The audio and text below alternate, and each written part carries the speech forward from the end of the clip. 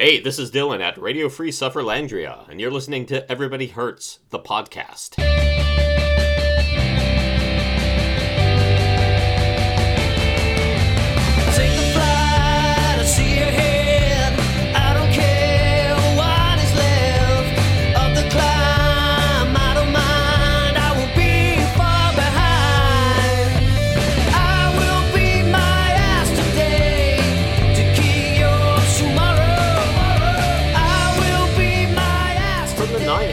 In beautiful Agonia, Sufferlandria. Today's episode, Perry Roubaix. Perry ap Gwynedd is a famed Welsh guitarist. He's played with some very high-profile acts, including Faithless, and he did a 9-year stint with Natalie Imbruglia, but perhaps he's best known by Sufferlandrians Down Under for his work with Australian electro-rock outfit Pendulum out of Perth, with whom he recorded and toured extensively. Perry is also an avid cyclist, a Welsh-language cycling commentator for the Tour and other races, and a proud Sufferlandrian. So, Perry, welcome to the show. Hi there, Perry Roubaix. That's quite a good one. Yeah, I like that. Never heard that before. I'm going to use that. Please do. That one's free. Thank you. Yeah, so there are obviously some unique challenges associated with being a touring musician. I mean, not least of which is just kind of constantly being on the road, and it's certainly not a lifestyle that's conducive to any kind of fitness routine. So how do you cope with those challenges? I started cycling again probably about 10 years ago. I just cycled when I was a kid, and I used to love the tour, but kind of guitar took over.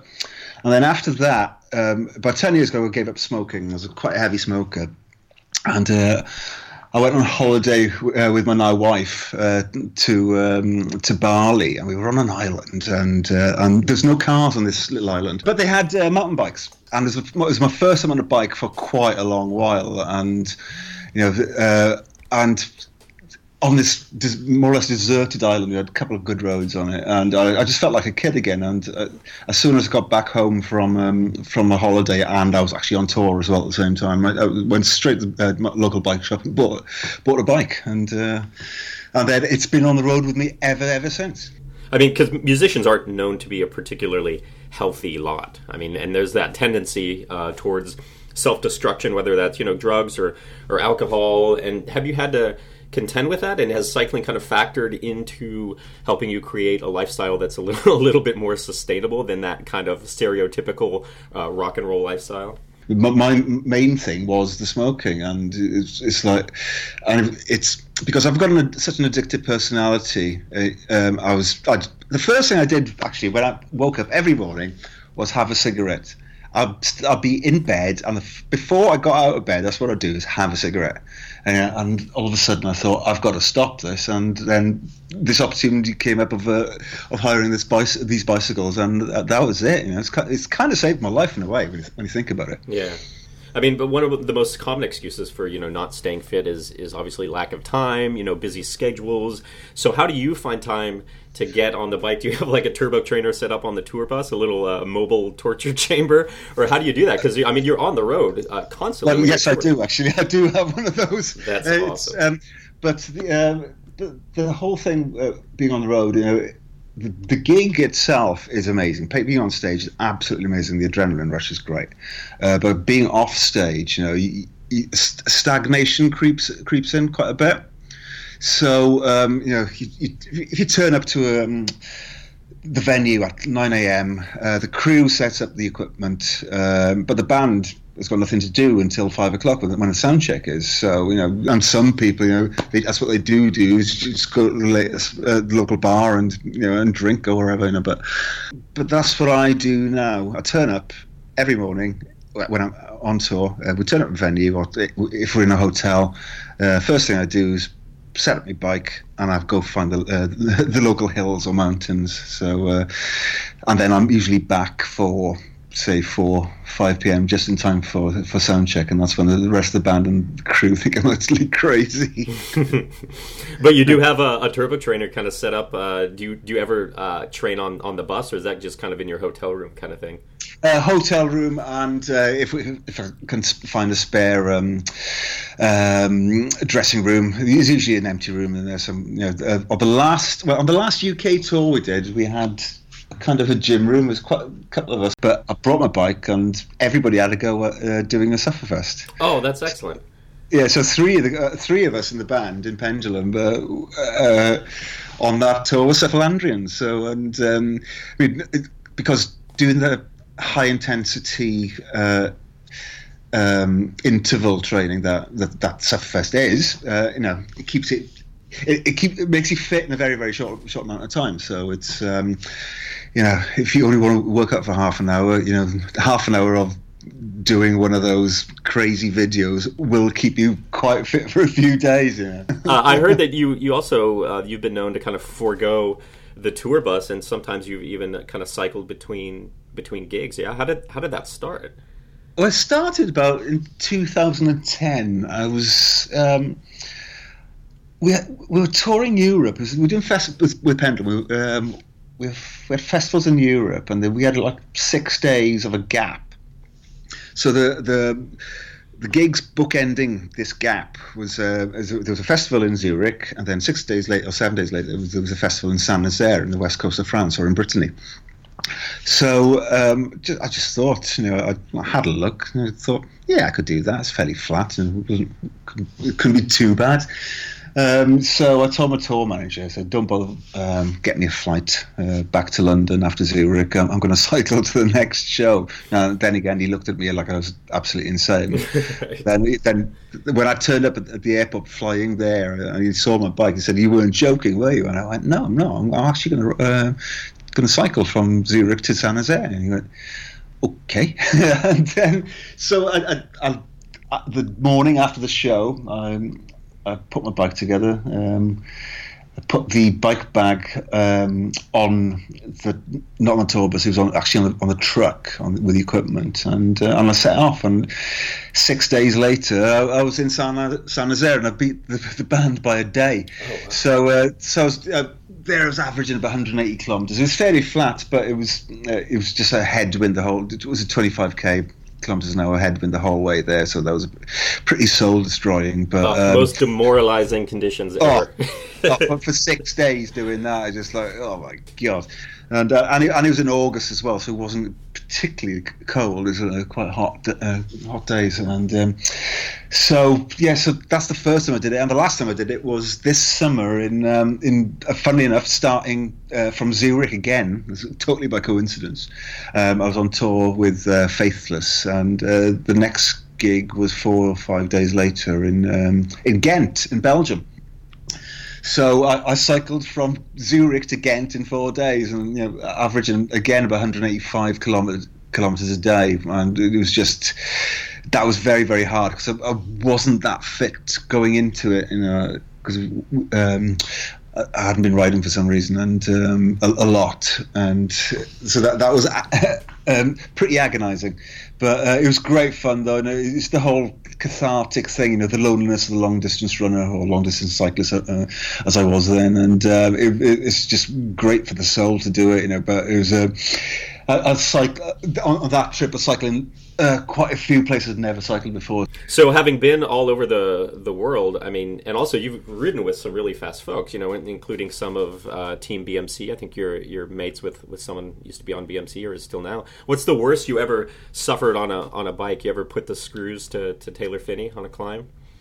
I've never ridden with Taylor, but I've one of my best friends is a guy called Manuel Quinziato, and he's still with BMC, and I'm lucky enough, I go out cycling with them nearly every year to a place called Livigno, which is in northern Italy, where most of the pros go, a lot of the pros go, to do altitude training pre-Tour de France and pre-Volta.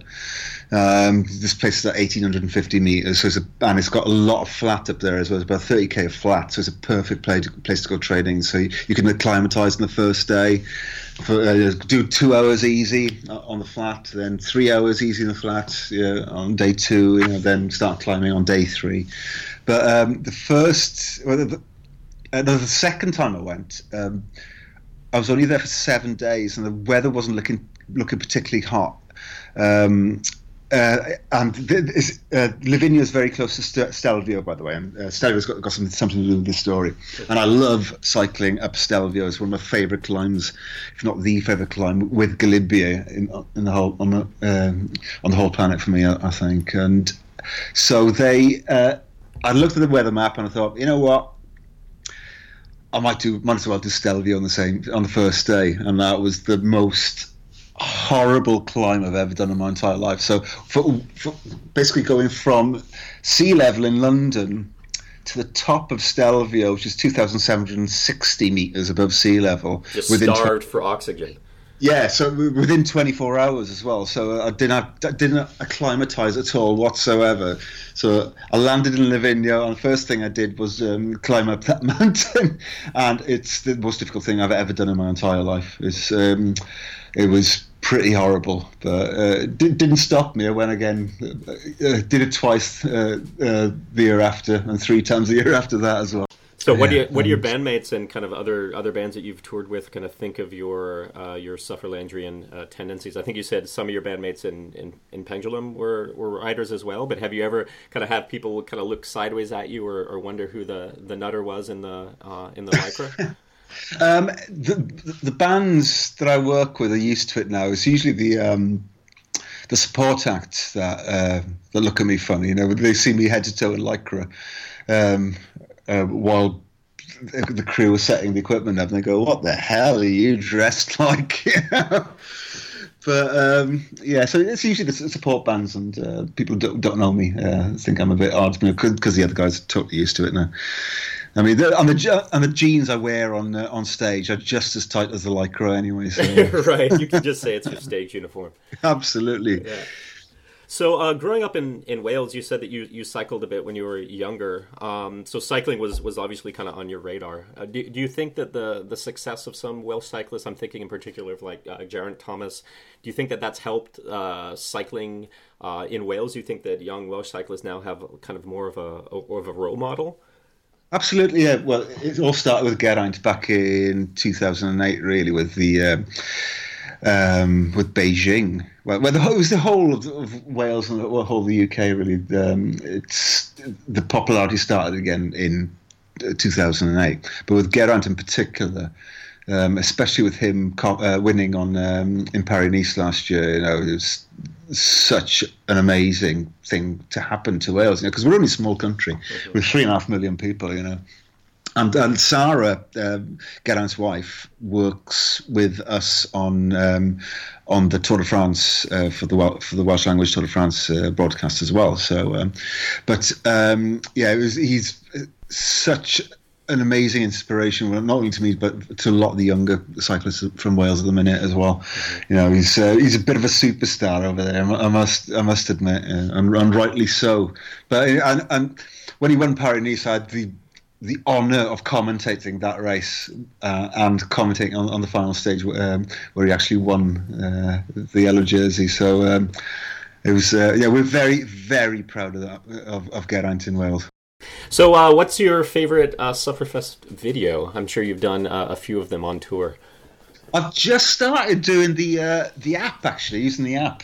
The revamped videos are great. So I'm revisiting old things like Angels, and I loved that. And today I did Half as Easy for the first time ever, which is interesting. Yeah, it was. I think Angels has always been one of my favourites because that's the one that I use really if I'm in a hotel and I've got no access to a bike. I just got to use the bike in the hotel gym, and I don't have that on my tablet. That's one of my go-to ones, and I like the mountains anyway. So it's Angels is a good one for me to do on tour. But I love the revamped version in the app as well. And I'm following the training plan at the minute. I'm just doing the intermediate plan, and I'm halfway through week 3. So well, if you're doing the training plan, you should be in fine form in time for the Tour of Sufferlandria starting February 4th. So we look forward to having you join us for 9 days of sweet suffering. Oh, fantastic! I'm really looking forward to it. Excellent. Perry ap Gwynedd, thank you so much for your time today. We really enjoyed talking to you. Thank you very much. It's been a lot of fun. Perry ap Gwynedd, guitarist, car-carrying badass, cycling commentator, and proud Sufferlandrian. Thank you so much for being on the show. You've been listening to Everybody Hurts, the podcast. Until next time, have you suffered today? Yes, more than you.